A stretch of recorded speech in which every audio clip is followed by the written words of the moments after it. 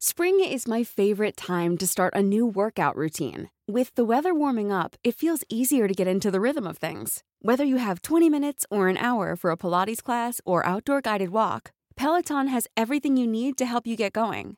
Get a head start on summer with Peloton at onepeloton.com. Hey, I'm Ryan Reynolds. Recently, I asked Mint Mobile's legal team if big wireless companies are allowed to raise prices due to inflation. They said yes. And then when I asked if raising prices technically violates those onerous two-year contracts, they said, "What the f*** are you talking about, you insane Hollywood ass?" So to recap, we're cutting the price of Mint Unlimited from $30 a month to just $15 a month. Give it a try at mintmobile.com/switch. $45 up front for 3 months plus taxes and fees. Promo rate for new customers for limited time. Unlimited more than 40 gigabytes per month. Slows full terms at mintmobile.com. I'm Sandra, and I'm just the professional your small business was looking for. But you didn't hire me because you didn't use LinkedIn Jobs. LinkedIn has professionals you can't find anywhere else, including those who aren't actively looking for a new job, but might be open to the perfect role, like me. In a given month, over 70% of LinkedIn users don't visit other leading job sites. So if you're not looking on LinkedIn, you'll miss out on great candidates like Sandra. Start hiring professionals like a professional. Post your free job on linkedin.com/people today. The way I would see it now, there's three main forces driving football. One is the politics of the Gulf. A second is this very Western form of capitalism, predominantly coming from US interests. And a third is football's inability to regulate itself. Football is cannibalizing all other sports, but it's also cannibalizing itself.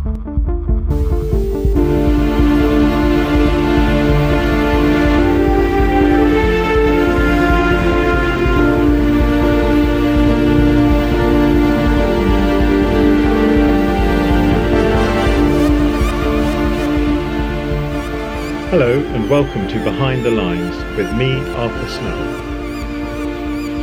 We're living in an age of the self-confident autocrat. China is rising, President Erdogan coasted to a managed re-election, and in the Gulf, the Arab monarchies are riding high on oil prices boosted by Putin's war in Ukraine.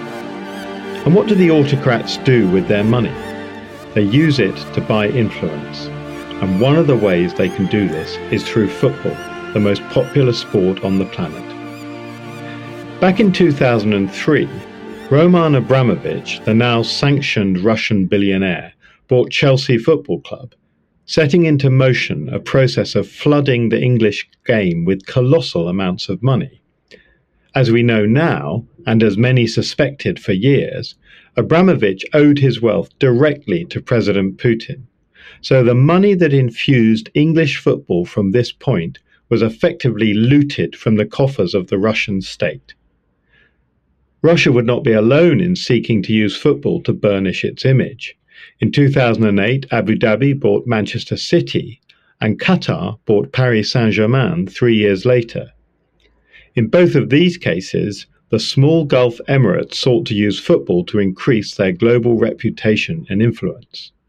This process appears to have continued with Qatar's hosting of the World Cup, and the purchase in 2021 by Saudi Arabia of Newcastle United, a purchase undertaken by that country's public investment fund. As part of the deal, the Premier League appeared to have been given assurances that the public investment fund was separate to the Saudi state, which is patently untrue. So to discuss the geopolitical and sporting implications of these changes to world football, I was honoured to be joined by Miguel Delaney, who's the chief football writer at The Independent, and he's been researching and writing about the geopolitics of football for several years. Miguel, welcome to Behind the Lines. Thanks for having me. Thanks. It's a pleasure to be on. In this episode, we're talking about football and the ways that football are being transformed by the new geopolitical realities. And I suppose a starting place for this story is Roman Abramovich's purchase of Chelsea in 2003. And of course, that's something that had to be reversed when Russia invaded Ukraine. What was the significance of that moment in English football? Well, I think there are two major significances. First of all, on a very basic economic level, in terms of kind of how the sport actually works and structure, the amount of money that Abramovich was willing to spend it just changed the entire dynamic of the sport. It was something we'd never seen before. And actually, it's quite interesting given what we're going to talk about. It was probably even to a level relative to its time that we haven't seen, say, from Abu Dhabi with Manchester City or Qatar with Paris Saint-Germain.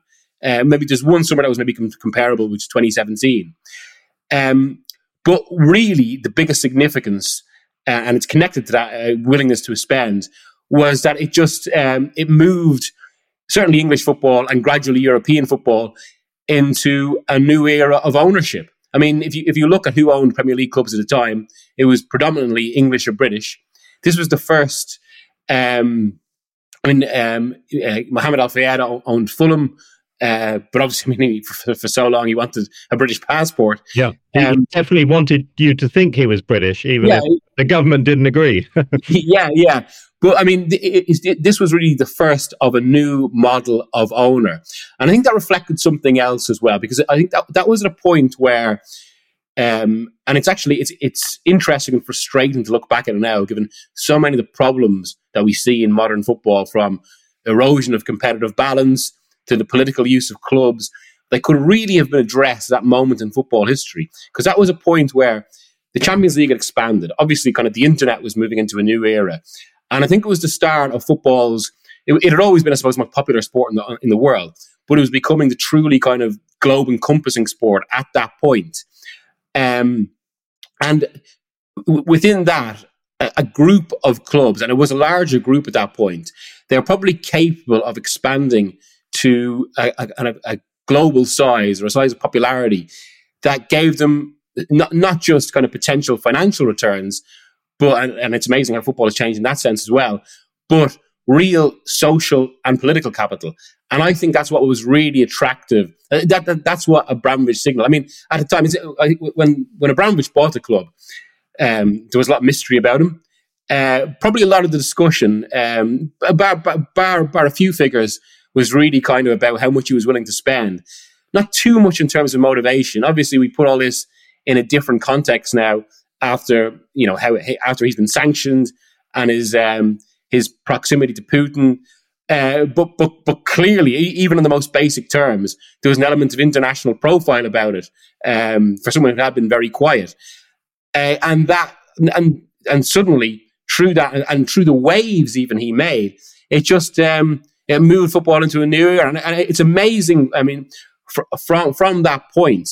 And from a Premier League that had still been quite monocultural in terms of ownership, the cascade from there was so quick. I mean, within 2 years, we had the next very significant ownership model, which was the Glazers buying Manchester United through a leveraged buyout.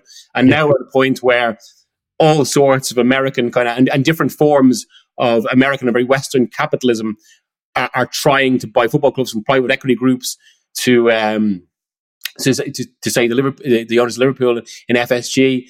And then, of course, the next stage after that was 2008, and the entrance, I suppose, the true entrance of Gulf states. Yeah, something that had been building for a while through sponsorship. Emirates was the first. This global expansion of football, or this kind of economic and social expansion of football, coincided with a point where. And it is specifically, I suppose, 3 Gulf states, or maybe at that point it was only 2 in Qatar and UAE, but they were also considering a post-oil future, and we started to see the formation of all these, grandly titled documents like Vision 2030 and these diversification projects. So these things came together to not just, suppose, move the world into a different place, but also football. Yeah, absolutely. And we're definitely going to talk a lot more about those Gulf states. But going back to Abramovich, in a way, I think, I'm sure you found this, being someone in the football world, and I found this being someone in the kind of geopolitical world. For years, people would say privately, oh, Abramovich is close to Putin. There's the sources of his money is very much thanks to political favors. And for years, no one could say that publicly. And in fact, the entire British public were being gaslit effectively. And I think that's a very interesting sort of illustration of the kind of cynicism that sits at the heart of a lot of this sort of mega money that's gone into football.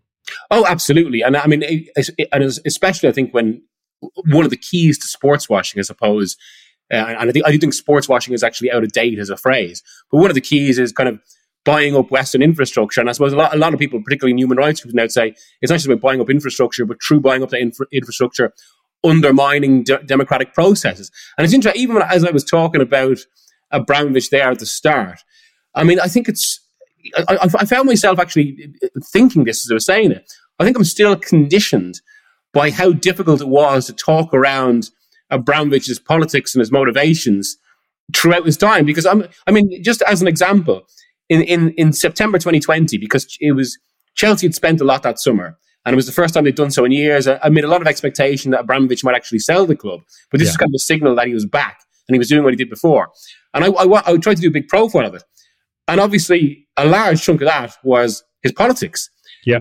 And I mean, I suppose we were essentially told that there were too many legal concerns. I mean, it came back from the Chelsea side. And that was at a point as well where he was he was taking action against a lot of newspapers for any mention of his proximity to Putin.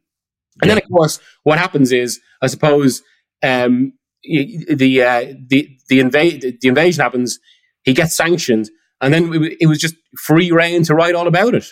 And it's fascinating because ultimately, well, that also, other people had been sanctioned long before the invasion of Ukraine, so there was no reason that it needed the invasion, but that was obviously the catalyst for these events.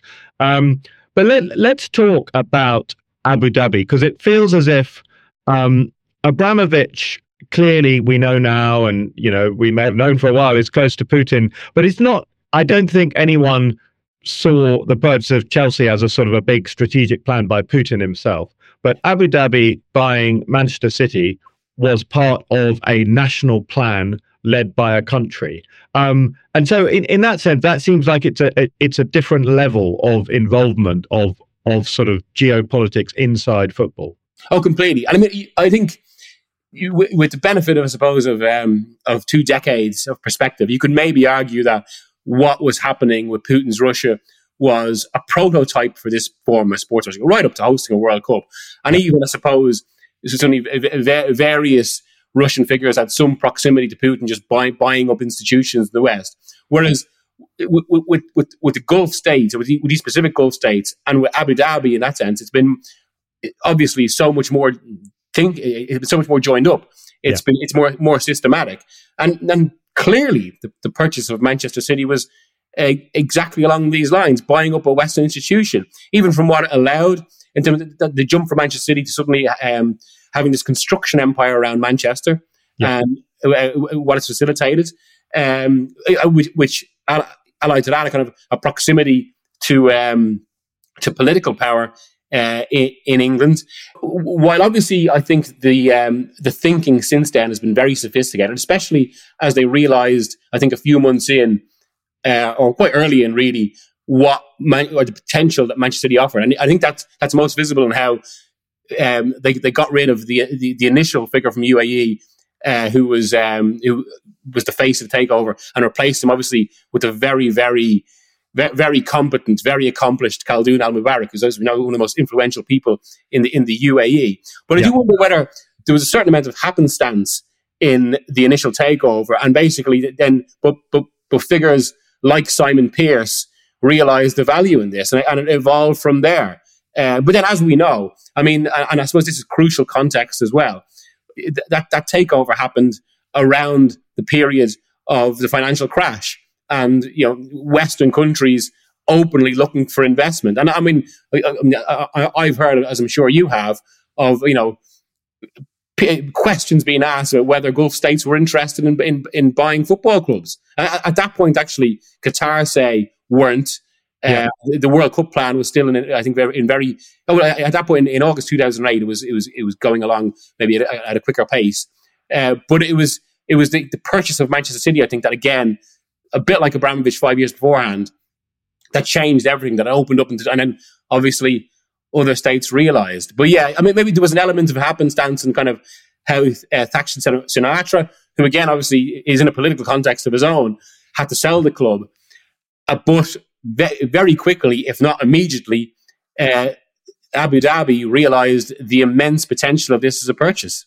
Yeah. And of course, it was part of a kind of global branding exercise. And you mentioned Simon Pearce. There are various individuals who were significant in sort of creating this strategic brand with, other football clubs, and not as significant perhaps, but in other parts of the world. So this was part of the UAE projecting itself as perhaps the most kind of modern and kind of attractive destination in the Gulf region. But of course, hot on its heels was Qatar. And we all know now, of course, of the World Cup, but the other bit of Qatar's major sort of football investment was Paris Saint-Germain. So could you say a bit about that? I mean, clearly it was connected to the World Cup bid as well, with the way it was part of a bigger expansion. There was that meeting with Sarkozy as well, right just before the World Cup vote. Sarkozy, of course, a Paris Saint-Germain fan. And yeah, it was the purchase was clearly part of the same expansion plans by Qatar. I think one of the most interesting things there is the way it feels like, and again, specifically this trio of states who have been at the center of the, I suppose the ever rotating politics at the core of the Gulf blockade. But obviously, initially Abu Dhabi, then Qatar, belatedly, but now maybe more influential than any, Saudi Arabia.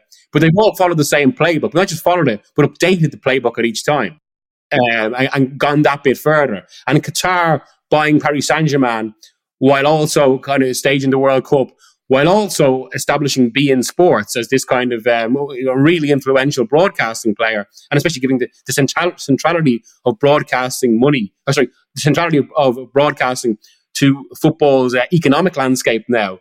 That was an update from what the Abu Dhabi purchase of Manchester City was. It's interesting in how they've run the club, and that, and I suppose some of this comes down to what we would think the intention of all this is, and the very concept of sports washing. But I think the phrase is outdated, because the very word washing conjures an image which is about kind of laundering kind of reputation or something like that. Whereas I think it's gone way beyond that. I don't think the states actually particularly care about criticism. It's more the other side of that. It's about normalizing their presence in spite of criticism, and normalizing the present to preserve state structures for the future, which of course means some long-term economic returns as well. But it is about preserving these states as they are, with all the various criticisms made of them. But it's in Paris Saint-Germain, those in charge, the hierarchy put in charge by the owners, they went for a much flashier approach than Manchester City. Now, maybe I've thought about this a lot, actually. I do wonder whether that made them feel a little bit more kind of, there was more of an element of soap opera and farce about it, because it was all about these big stars often failing to perform. There was this constant kind of, again, soap opera about some of the major players. Whereas what Manchester City did, it was a much more sophisticated level. I mean, first of all, it's interesting if you speak to people who worked around the club at that point. First of all, on the takeover, obviously they wanted to become a Champions League club, which meant finishing the top four. So their main initial purpose was systematically improving themselves while puncturing holes in their rivals, which is basically signing their best players. So they immediately went for Samir Nasri from Arsenal, say, or they went from players those are immediately around from Aston Villa, from Everton. But then it was about the next day, once they made themselves a Champions League club and won the title in those very dramatic circumstances with Sergio Aguero's last-minute goal, it became about the next stage. And so what do they do? I think this is really interesting, I suppose, in terms of how it sort of just turned the very structure of football on its head. Well, they looked around the game, and they essentially looked at what was the kind of, at that point, say, the Facebook or the Apple of football. And that was Barcelona. And so they just went to Barcelona and essentially went and just in a sequence appointed all their major figures from the Barcelona team that dominated Europe from 2008, 2011, eventually to the point where they finally got the man they want. And this is one of the reasons they put in that structure. They got Pep Guardiola and had him in perfect conditions. And for all the criticisms you can have of Manchester City in terms of what the intention of the project is, the other side of that is, and I suppose this is part of kind of, Abu Dhabi's outlook, as well as their capability through so much money. I mean, they're probably the best run football club in the planet in that sense.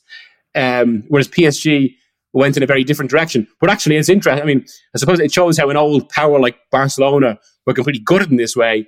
Manchester City essentially took all their brains, while Paris Saint-Germain took all their legs. They took Neymar, then they took Messi.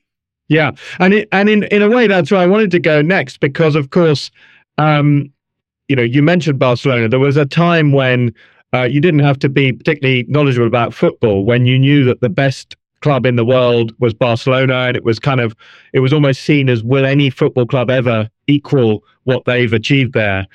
Whereas, as you say, it was gutted, and the not just losing its stars, but actually the financial impact of this kind of incredible escalation of state level money after a period when football clubs had been run by maybe very wealthy individuals or collectives of wealthy individuals. And we get on to this whole question of so-called financial fair play. But it seems pretty clear, if you look across the sort of top tier of European football now, there are very few clubs left that are not owned by some major, probably authoritarian state or some huge interest that goes beyond the kind of traditional community style, ownership of football. Well, with a few kind of notable exceptions, two being two of the biggest, Barcelona and Real Madrid, who are fan owned. Although now that doesn't mean fan ownership is a panacea, because there are obviously a lot of questions about, say, Florentino Perez's running of Madrid and how he's almost essentially kind of he runs it in this very presidential manner and he's a billionaire himself. But at least in theory, in very real terms, they are owned by the fans. It's just about how often the fans can express that power. Then, of course, we've got the German model, which is 50. The fans will always have a 50+1 veto. But it's interesting. I mean, one of the things we've been repeatedly told is that Abramovich wanted to buy the two Spanish clubs. Some of the Gulf states obviously wanted to buy the Spanish clubs, but they couldn't because they were ring-fenced. In a way, that should be the case. I mean, this gets to the heart of it, I suppose. What are we all here for? What's football for? What are clubs for? Well, it is kind of just, at heart, the playing of a game and a kind of a cultural expression and a cultural pursuit as a representation of communities. I mean, and that's quite a good thing. I think it's something that's beneficial to society. And that aim is now being completely warped and twisted, and the game being used in that sense. And this was, following on from your question there about, or what you said there about kind of how the financial makeup of the game is being changed. I think that's where there are the two major issues. I mean, the first issue, and sometimes I think this gets a little bit lost in how just the phrase sports washing is just repeated all the time. And I think sports washing, again, it's become one of those words that's now used so often, it's actually starting to lose its meaning a bit and doesn't have that power. But I suppose, ultimately, the biggest reason this is a problem, I think, is that it makes the sport complicit with a lot of elements that human rights groups say would criticize. Yeah. And connects football to that. Connects something that is supposed to be good to something that is hugely problematic. And you can point to any number from, the suppression of dissidents to the circumstances of migrant workers in the Gulf. Yeah. So many issues. And that should still be paramount. And that should really be reflected in every trophy they lift. And then there's the second side of it, which is the effect on the game itself. And obviously that use of clubs, but also just how much is changing the sport. And it's interesting. I mentioned how 2017 was probably the most influential, or the most kind of game-changing summer in terms of expenditure after 2003 with Abramovich. Yeah. And that's because, Manchester City spent a lot that summer. They essentially bought half the team that Pep Guardiola would go on and dominate with. But also, Paris Saint-Germain broke the transfer record that summer. They signed Neymar. And then they followed it by signing Kylian Mbappe. And they had to sign him on loan initially because of financial fair play rules, which I suppose illustrates a little bit of why there are ongoing questions about the rules. But even within financial fair play, even if say if the system works perfectly, these ownerships still pose a problem in that regard, essentially because they've got no financial risk. And that's, I think people overlook how powerful that can be. especially even against, and I would have almost as many issues with, say, kind of these capitalistic interests owning football clubs as Gulf states. But there is still that kind of, it's almost that level beyond. I remember being told around that summer of with the signing of Neymar, there were multiple motivations. One was revenge against Barcelona because Barcelona had knocked out Paris Saint-Germain in really humiliating fashion in the Champions League. They overturned a 4-0 deficit to win 6-1. Really traumatic night for what PSG were as a club. Two was just signing one of the best players in the world and making a statement. But another part of it, I've been told by someone who worked within the deal, was they knew that if Paris Saint-Germain knew if wages and transfer fees were raised to a certain level, fewer and fewer clubs would be able to compete. Yeah. And on the other side of that, in trying to compete would actually end up weakening clubs. That's exactly what happened with Barcelona, who made a series of bad financial decisions after that sale. And it's also why we have the football world as we do now, which is essentially and again, this is what I said earlier about how so many current problems could have been addressed at the start of the millennium or just before the Abramovich takeover. So at that point, you probably had a Champions League. It had expanded, but there was still a kind of a vitality and variety to it. We are still in an era where a Ukrainian side like Dynamo Kiev could get to the semi-finals, where if you played a good team from France, they gave you a really good game. Now we're in a situation where the top of the football world feels so small. It's the Premier League, which has become the ultimate kind of, we'll take any ownership going. Well, I mean, they've got the owners and directors test, but everyone thinks it's a joke, really, with the way the Newcastle takeover was not quite waved through, but it did ultimately succeed. And England has almost become this, or the Premier League has just become this greatest distillation of this issue of ownership, given the number of different ownerships involved. But it's also created this, or it's gone hand in hand, I suppose, with the Premier League's massive growth as a competition, how it's become the dominant competition, and how much it earns from broadcasting. And because of all that together, it means from a world where you would have about 20 to 25 teams that were really competitive, or like a team like Lyon can give you a really good game in Europe. So now there's about, 7 to 8 clubs who come in the Champions League, 4 from England, 4 or 5 from England, the 2 from Spain, although I wouldn't say Barcelona, and actually the 2 from Spain who really remain the 2 biggest in the game. They're still in this ongoing adaptation to what football is now. Now, maybe sympathy for them maybe should only go so far, given that some of this is a world that these big clubs created through their own greed. But even still, it's still not healthy to go beyond that. And I mean, football should really be looking to rein all this back in quite significantly. And it's one of the great, sorry, I'm going off on multiple tangents here, but I suppose they're all kind of interlinked. Yeah. It's one of the great ironies of football in that sense. I think David Goldblatt, the football historian, and Tom Holland, the historian, said the same, that there is a strong argument now that football is the most popular cultural pursuit that's ever been seen in the history of the planet, beyond any religion, beyond any form of music. Because, say, like, people like Ronaldo and Messi are probably more famous across more borders than anyone else, maybe within popes or whatever. But again, actually, I think it goes beyond that. Yeah. And also now we're in a point where it's beginning to really permeate in countries that previously would have had less interest in football. Like the US is the market they all want to conquer now. It's massively popular in India. We've just seen what's happened with the Women's World Cup in Australia. But that immense global popularity, it isn't really translating into kind of a stronger football at base. All it means is more concentration and consequently more resources for the biggest clubs in the game, because people are mostly just interested in the biggest names. That's what this massive global popularity translates into. And it does make you wonder how at what point this becomes unsustainable, or it starts to topple over, or there's sort of mass change. Yeah, and so I guess in a way that takes us quite neatly to Saudi Arabia.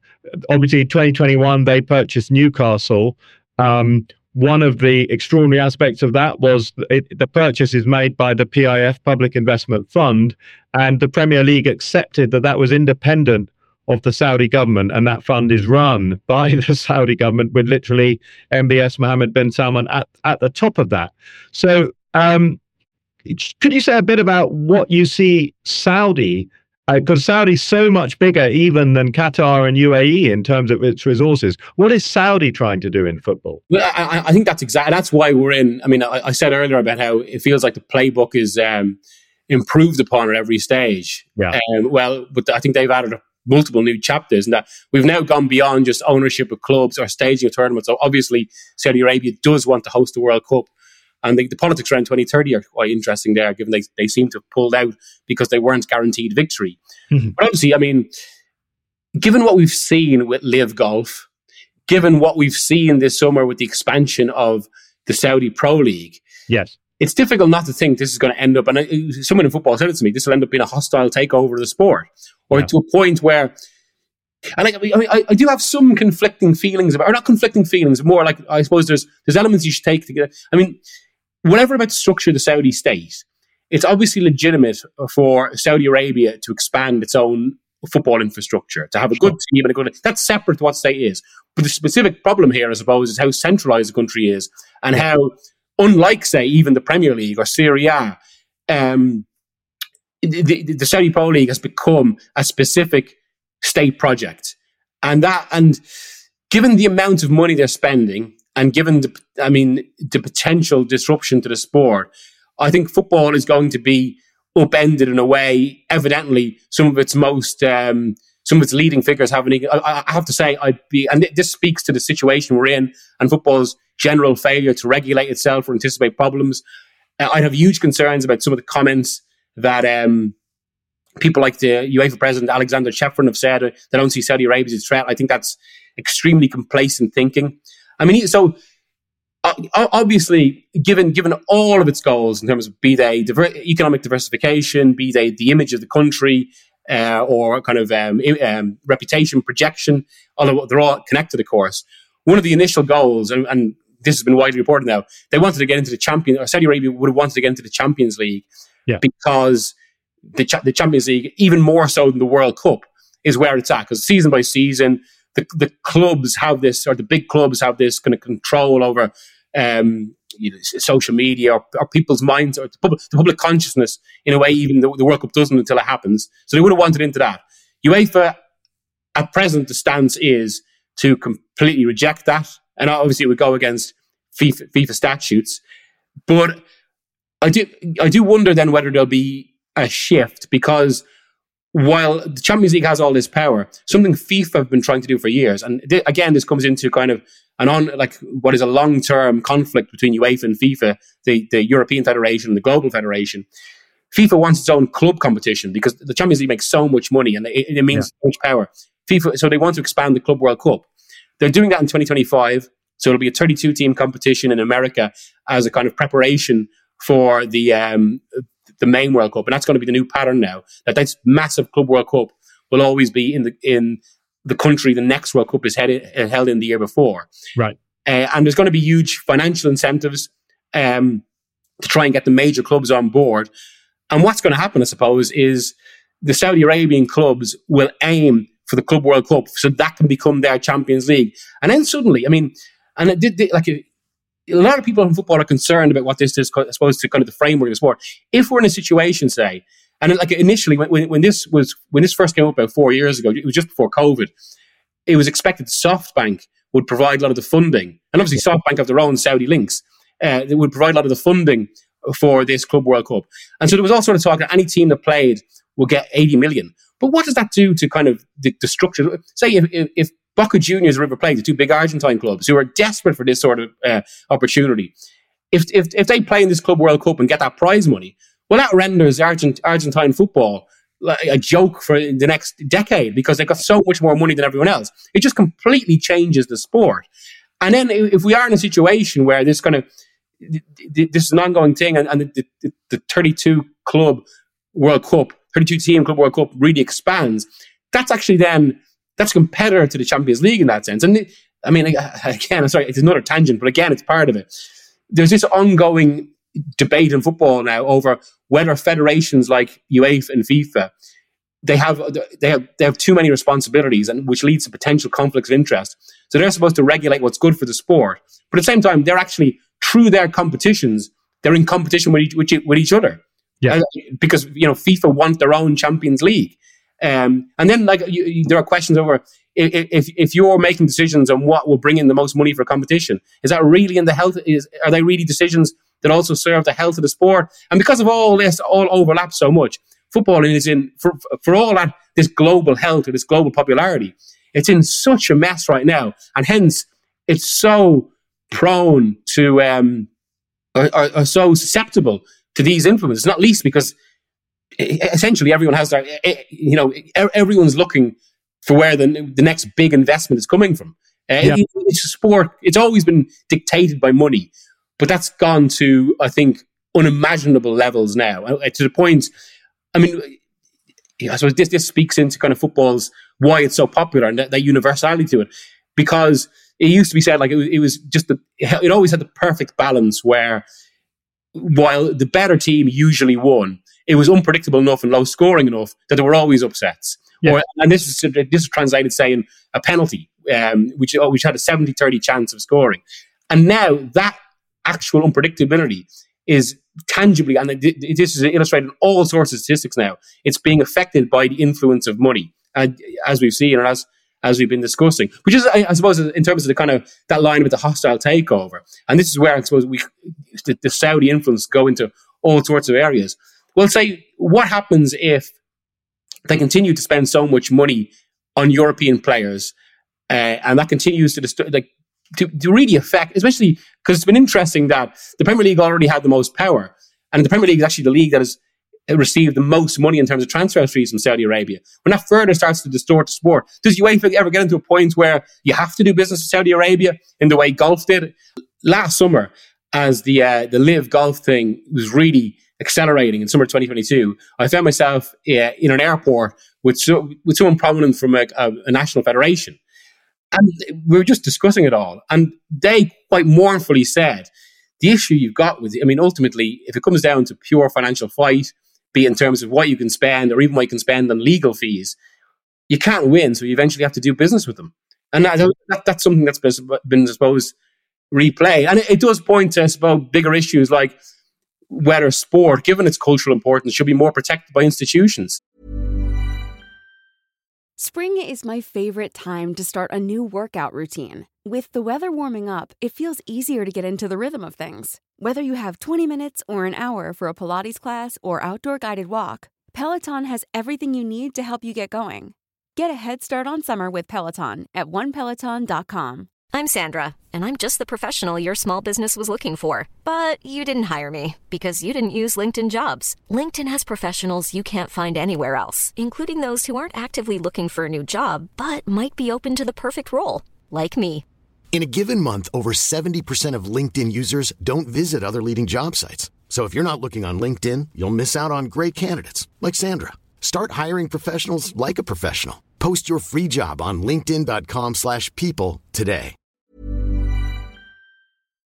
Yeah.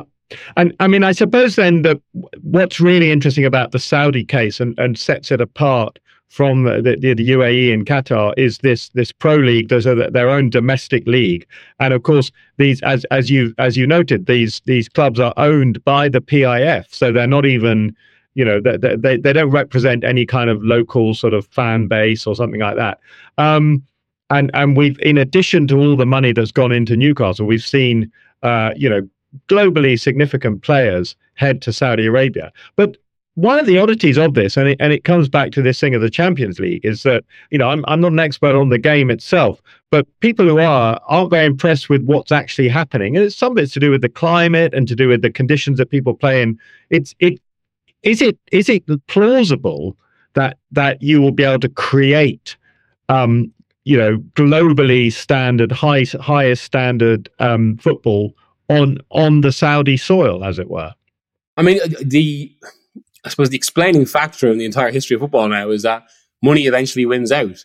Yeah. And if you invest enough, I suppose they can, it can bring evolution. And I mean, even from that perspective, to go back, I suppose, when Manchester City, say, were bought, or when Paris Saint-Germain were bought, there was still this feeling in the game that, they'll never have the legacy of the big clubs. So they'll never be true competitors. They'll only be able to sign mercenaries. But ultimately, if you keep throwing money at it, it's gradually, and then even if you do initially bring players who are only interested in the money, Well, the very fact they're there will improve the level, and suddenly they're competing for trophies, and that's exactly what's happened. I think similar with Saudi Arabia, and if that they, I suppose, keep throwing money at it, and it's interesting that the example of China has repeatedly come up in the context of Saudi Arabia, because China was the first to do this, or to try something similar around 2016, 17, where they spent a fortune, and that was talked about in similar terms. Suddenly had players going over, but it wasn't matched with expenditure and infrastructure, and it very quickly kind of just, for a variety of factors, fell apart.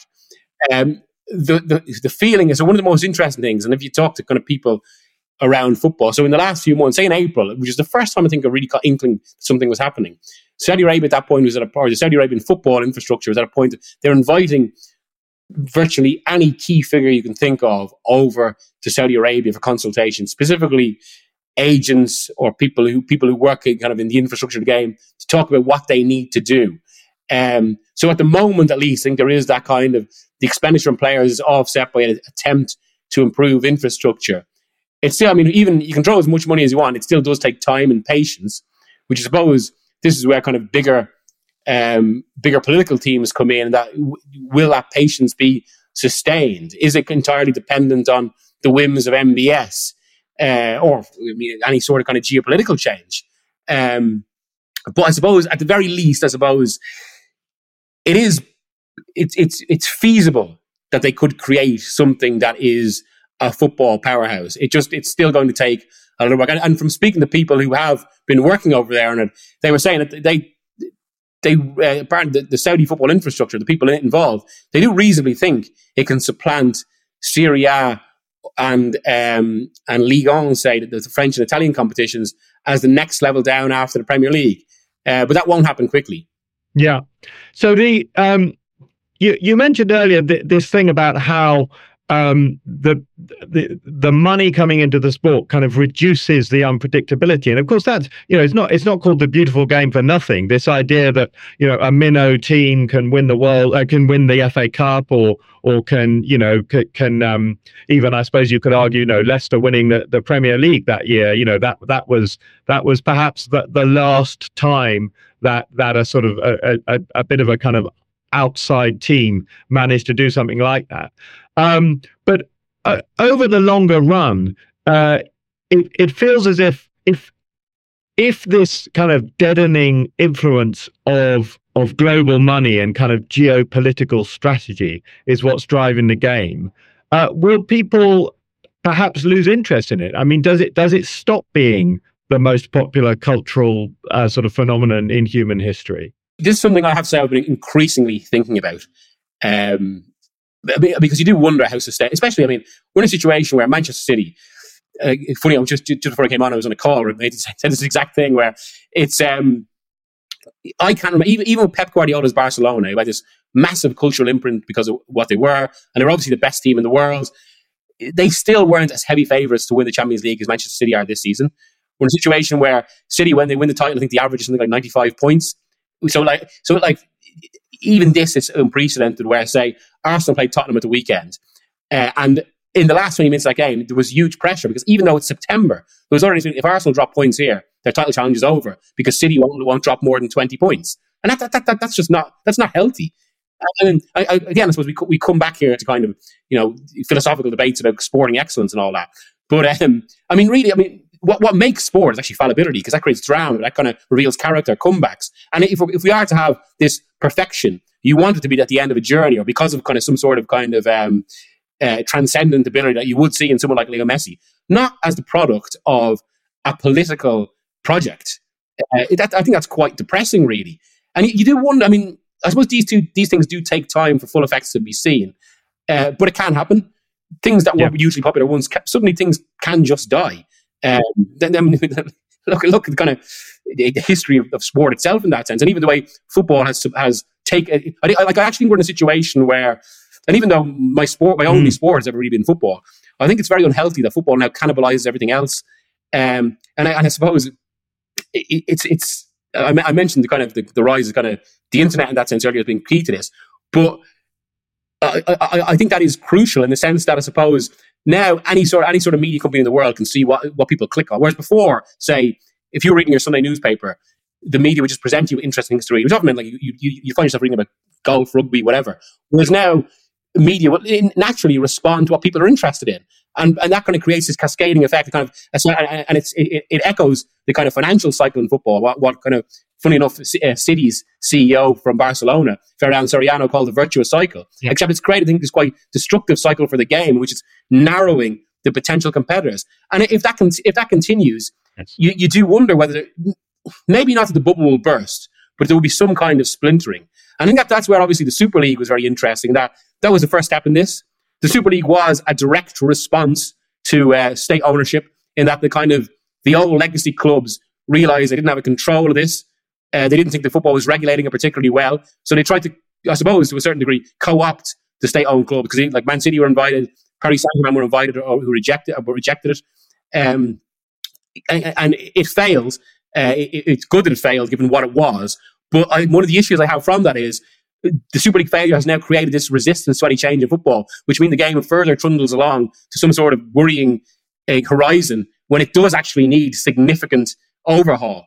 And I wonder if that, but even like I mentioned Paris Saint-Germain there, this is something I meant to say with kind of the response to leadership. I mean, look at the situation we're in the sense, so through the ownership of Paris Saint-Germain, Nasser Al-Khelaifi, who's very close to the Emir of Qatar, he has also become, first of all, he's also the head of beIN Sports. And so the Spanish league president, Javier Tebas, is one of the few people who's repeatedly called out Nasser's conflict of interest in this ways. But then through that, he's also become the head of the European Club Association, who are the most influential lobby group for the major clubs, and really influential with UEFA. So then we have a situation where basically, obviously, when Chevron has to kind of make decisions on, say, multi-club ownership, so whether you can have this, and so there was briefly the possibility that, say, Qatar would own both Manchester United and Paris Saint-Germain and play in the competition, or issues like, say, what the response to Saudi Arabia will be. Well, that comes from consultations with Nasser, who is, an influential figure in Qatar. And again, it's supposed to come to almost kind of the appropriation of institutions, that through the purchase of a football club, they've managed to kind of bounce that into power in these sort of institutions. Yeah, indeed. I mean, I think it's quite notable the way that during the Newcastle acquisition, it's very clear that Boris Johnson, who was Prime Minister at the time, was very, very much part of a kind of tendency to say, this is all fine, let's wave it through, let's not worry about the details. But I wanted to, I suppose, sort of to finish with just sort of examining the kind of durability of this stuff, because what you've described there very eloquently in the Qatar case, and perhaps we see it with other state-backed entities, is the way in which these institutions like European football or British football, are being taken over by foreign money, by authoritarian state money. And for example, the Saudi football plan is part of this big 2030 vision. It's about diversification. They want to become a post-oil economy. But no one seriously thinks that football is going to replace the oil industry. So Saudi Arabia without the oil industry is still in a very tight spot. So there is this question, when you look at football clubs, most of the great sort of European football clubs are about 100 years old, sometimes more than that. And if you're looking over the next 25 years, actually the Gulf countries have got some very difficult questions to answer. We're going through an energy transition at the moment. There'll be a time when these countries don't have an oil economy. And it does seem hard to believe that they'll have billions to spare to spend on football at that stage. So I wonder where that leaves us. I think, and it's interesting, from speaking to more and more people around this, I think there's a very big concern that is actually being overlooked to a surprising degree. And it's all the more surprising given we've just seen what happened with, say, the aftermath of the initial invasion of Ukraine. And say, I think it's underappreciated how close Chelsea came to going out of business. Right. So say if even before you get as far as that, say if geopolitics suddenly shifts, and then suddenly, we see a similar situation to what happened with Russia, then suddenly some clubs might be on the track. And again, the game is buttressed by so much of this money. If that's just pulled away, and it does point to how, the game, rather than kind of inviting such interest in, should be kind of aiming for its own sustainability, which, it should be a very logical, obvious thing, given, as we say, we are talking about it as the most popular pursuit. It doesn't need these interests to make money.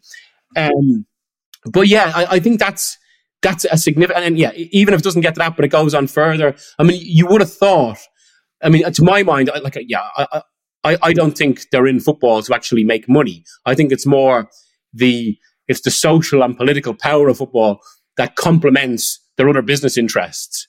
I think it was Adam Kugel of Human Rights Watch that put it to me like that 3 years ago when Newcastle first tried to buy Saudi Arabia. Said, well, I mean, in very kind of crude terms, it's basically about these guys are good to do business. Well, they own a football club. It does help that, and obviously it brings greater exposure. But I mean, even as regards that question of kind of what next and kind of whether football will burst, because again, it kind of interconnects in this sense. And that whole question of Manchester City's popularity is Manchester City's success, I think, is quite central to that. I mean, I remember speaking to someone recently about this who was saying that there has been surprise within Abu Dhabi that the response to Manchester City hasn't been celebration at this amazing team. It's been more about kind of like questions and resistance about, well, what's actually happening to the sport? And there isn't that. And it's interesting, actually, in that perspective as well, that one of the figures they appointed, I mentioned there a few moments ago, Ferran Soriano, who was the chief executive of Barcelona. This was almost maybe a moment of kind of whatever about appointing him for his football outlook or his business strategy. Maybe kind of unintentionally that outlooks aligned, because Ferran Soriano, you can buy his book, which is I think it's called The Ball Doesn't Go In by Chance. It's downloadable on Kindle. And in that book, he talks about when he was chief executive of Barcelona, he did not care about other clubs, about kind of the welfare of Sevilla's or whatever. He was caring about the furthering of his own club. But football is inherently based on competition. That's what it is. It's competitive, but that competitiveness is based on partnerships.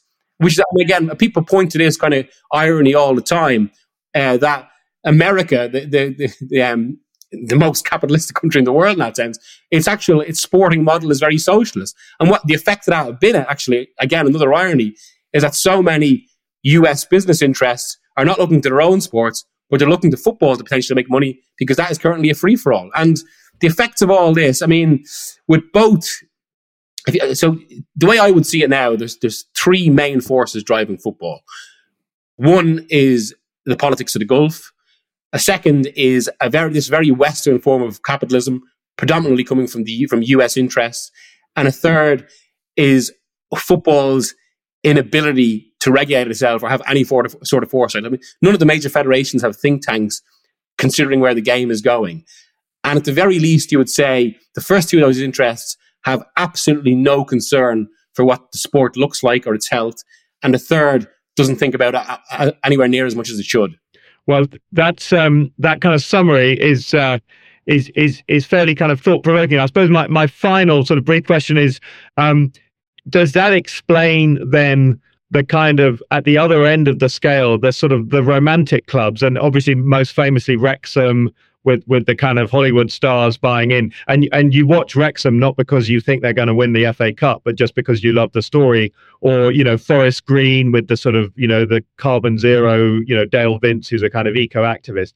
Is in a way, is it people are turning away from some of these mega clubs because actually the stories aren't interesting?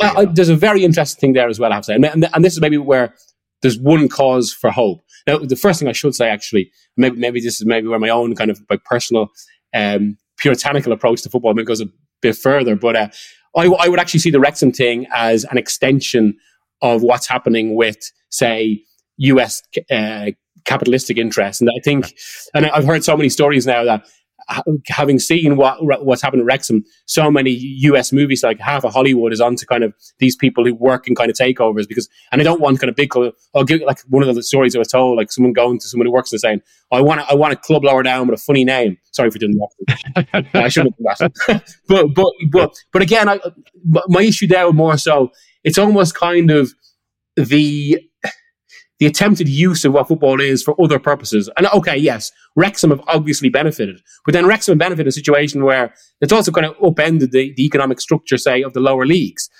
But that's separate to the point I was going to make, which is where there is hope. I mean, I was talking to someone in politics about this exact topic, and they were pointing to how without any kind of force like this or kind of paradigm like this, there is always inevitably some sort of bigger response. So say in America, the actual response to kind of Trumpian populism has been Biden's economic out, which is something that would have been for the last 40 years has been completely unimaginable.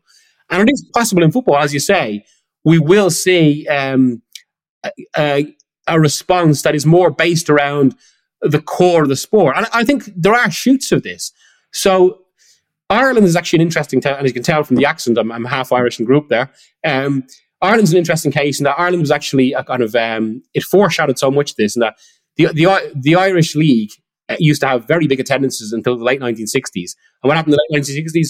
Match of the Day came on television. Suddenly you could see this better form of football across the water every week, and attendances declined. And that's happened around the world. Whereas now, attendances at the League of Ireland are actually improving, because I think there's an element of it's kind of almost a pure form of football. In Sweden, they've gone a complete other direction. They've followed the German model, and it's created a boom in attendances. Even though the Swedish national team is struggling, the team's performances, because of this kind of attempt at parity, they're not doing so well in Europe. But people love the culture around it. There's a similar movement in Norway. There's Real Against Modern Football movement in Europe, or in Norway, which may be all the more kind of surprising and ironic, given that Erling Haaland they finally have this global star. And who's he a star for? Manchester City.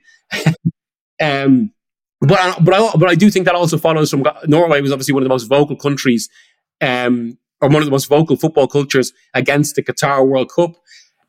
So yeah, I think there are at least promising shoots in that sense about, and people who will try and bring the game back to what it should look like, which is kind of, and again, it's that line I said earlier about kind of how football is cannibalizing all other sports, but it's also cannibalizing itself. I mean, I find it. I mean, again, it kind of comes back to, I suppose, this maybe kind of purism about it all. But like when I was growing up and you get first interested, one of the great things about being interested in football was the colour of the game, the variety to it. And kind of like I used to have the Subutio scoreboard, which had the teams from all over the world, names from all over the world. Then as you grow up and you kind of see these games, and again, as I say, an English team could go to Poland or Ukraine or what used to be Yugoslavia or Croatia, and have a proper game. And that's something that it's obviously a healthier thing if more of the talent is spread around the game, rather than just kind of this center at the top, which is so influenced by these interests hoovering up everything at the expense of everything else. And so I think that there will be a growing resistance to that. But funny, it has worked on this more and more over the past few years. My mind keeps going back to that documentary, The Corporation, which made the point that, I suppose, even within the current economic structure, even if people within that are aware of all the issues and want to change, it's just impossible because of that infrastructure. And I'm beginning to feel similar about football, which you can see, and I suppose a lot of good people in it are kind of end up being chewed out. But again, hopefully that gradually brings a response. And I actually, because I should make this point because it is, I think, central to everything we talked about. I think that the Manchester City financial fair play case could be very interesting as regards what's next. And this is a story that I suppose sums up a lot. I mean, first of all, even people would say about it, it's kind of, it reflects maybe a certain tension between when these states have interest and a game that tries to govern itself, not least in the way so many people around Manchester City say think the financial fair play rules aren't fit for purpose, or they were designed by the big clubs to kind of limit the impact of anyone else. And there might even be a certain amount of merit in that argument. That said, they signed up to the rules and now they've been charged for potential violation of the rules. Now, at the moment, the Premier League has huge pressures here, and this is going on for about 5 years now. Given what's in the public domain, well, first of all, the first pressure is obviously from Manchester City itself, who will fight this at every turn, all sorts of legal challenges. It was similar with the UEFA case. Then on the other side to that, there's the quote-unquote other 18, the 18 Premier League clubs who aren't owned by a state or state-linked bodies.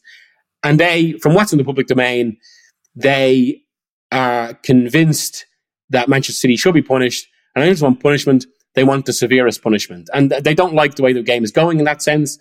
And it's why, if the Premier League could be in a potential bind there, say if City are found guilty at the end of this, the punishment the other clubs will want might be right up to expulsion. But then what happens then? So the Premier League either, if the punishment is too heavy, City will come back. If it's too lenient, the other clubs will be really irritated. And then we could have a potential split in the Premier League that could lead us into all other areas. But if it is too heavy, is that a diplomatic incident? Yeah. Like, I mean, that's the level we're talking about. I mean, it definitely would be, I think. And you could expect, just as it's clear that there was a lot of diplomatic sort of goings on in the Newcastle purchase, you know, the relationship between Abu Dhabi and London is a very strong one, and clearly wouldn't be unaffected by something of that scale. Yeah, completely. And again, it points to why football should be football. I mean, there's sometimes moments we talk about this and where you kind of suddenly have that realization. But on a very base level, a sport like football just shouldn't be confronted with these sort of questions. It should be protected from these interests. We shouldn't have, and again, like we didn't even get to issues like, I suppose, what it does to kind of fan groups and how it toxifies kind of public discussion. And even that's obviously been quite kind of a negative development. Again, fans just shouldn't have to be confronted with debates where the success of their team is questioned because they're owned by a state. Like, it shouldn't have happened in the first place. But that's where we are. And it's quite a tricky place where the most popular cultural pursuit has ever been. Indeed. Well, Miguel, thanks so much for joining me. It's been a fascinating discussion. People can follow your work where? Tell the listeners where they can find you. So I am a chief football writer at The Independent. So you can follow me on the Independent website. And also, despite Elon Musk, we are most active on Twitter X. So I'm there on Miguel Delaney. Fantastic. Thank you for joining me. Cheers. Thank you. Thank you for listening to this episode of Behind the Lines. If you're not yet a subscriber to this podcast, please consider becoming one via whichever platform you use to listen. It won't cost you anything, and it means you won't miss a single episode. And if you've enjoyed it, please give us a good review and spread the word. I'll see you next time.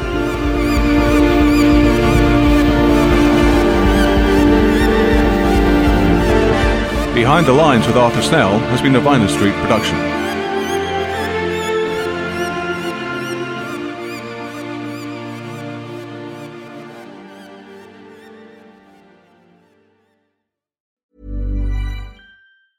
Want to get a chiseled look in the jawline? Sculpt and shape your jawline with added volume from Juvederm Volux XC. Juvederm Volux XC is an injectable gel specifically designed to be robust enough to improve moderate to severe loss of jawline definition. And it is the first and only hyaluronic acid filler approved for the jawline. Add volume to your jawline for a chiseled look with Juvederm Volux XC. For important safety information and to find a licensed specialist, visit juvederm.com. That's JUVEDERM.com. Not for people with severe allergic reactions, allergies to lidocaine, or the proteins used in Juvederm. Common side effects include injection site redness, swelling, pain, tenderness, firmness, lumps, bumps, bruising, discoloration, or itching. There's a risk of unintentional injection into a blood vessel, which can cause vision abnormalities, blindness, stroke, temporary scabs, or scarring. Talk to a licensed specialist to find out if it's right for you. Visit Juvederm.com. That's JUVEDERM.com. Planning for your next trip? Elevate your travel style with Quince. Quince has all the jet-setting essentials you'll want for your next getaway, like European linen, premium luggage options, buttery soft Italian leather bags, and so much more. And is all priced at 50 to 80% less than similar brands. Plus, Quince only works with factories that use safe and ethical manufacturing practices. Pack your bags with high-quality essentials you'll be wearing for vacations to come with Quince. Go to quince.com/pack for free shipping and 365-day returns.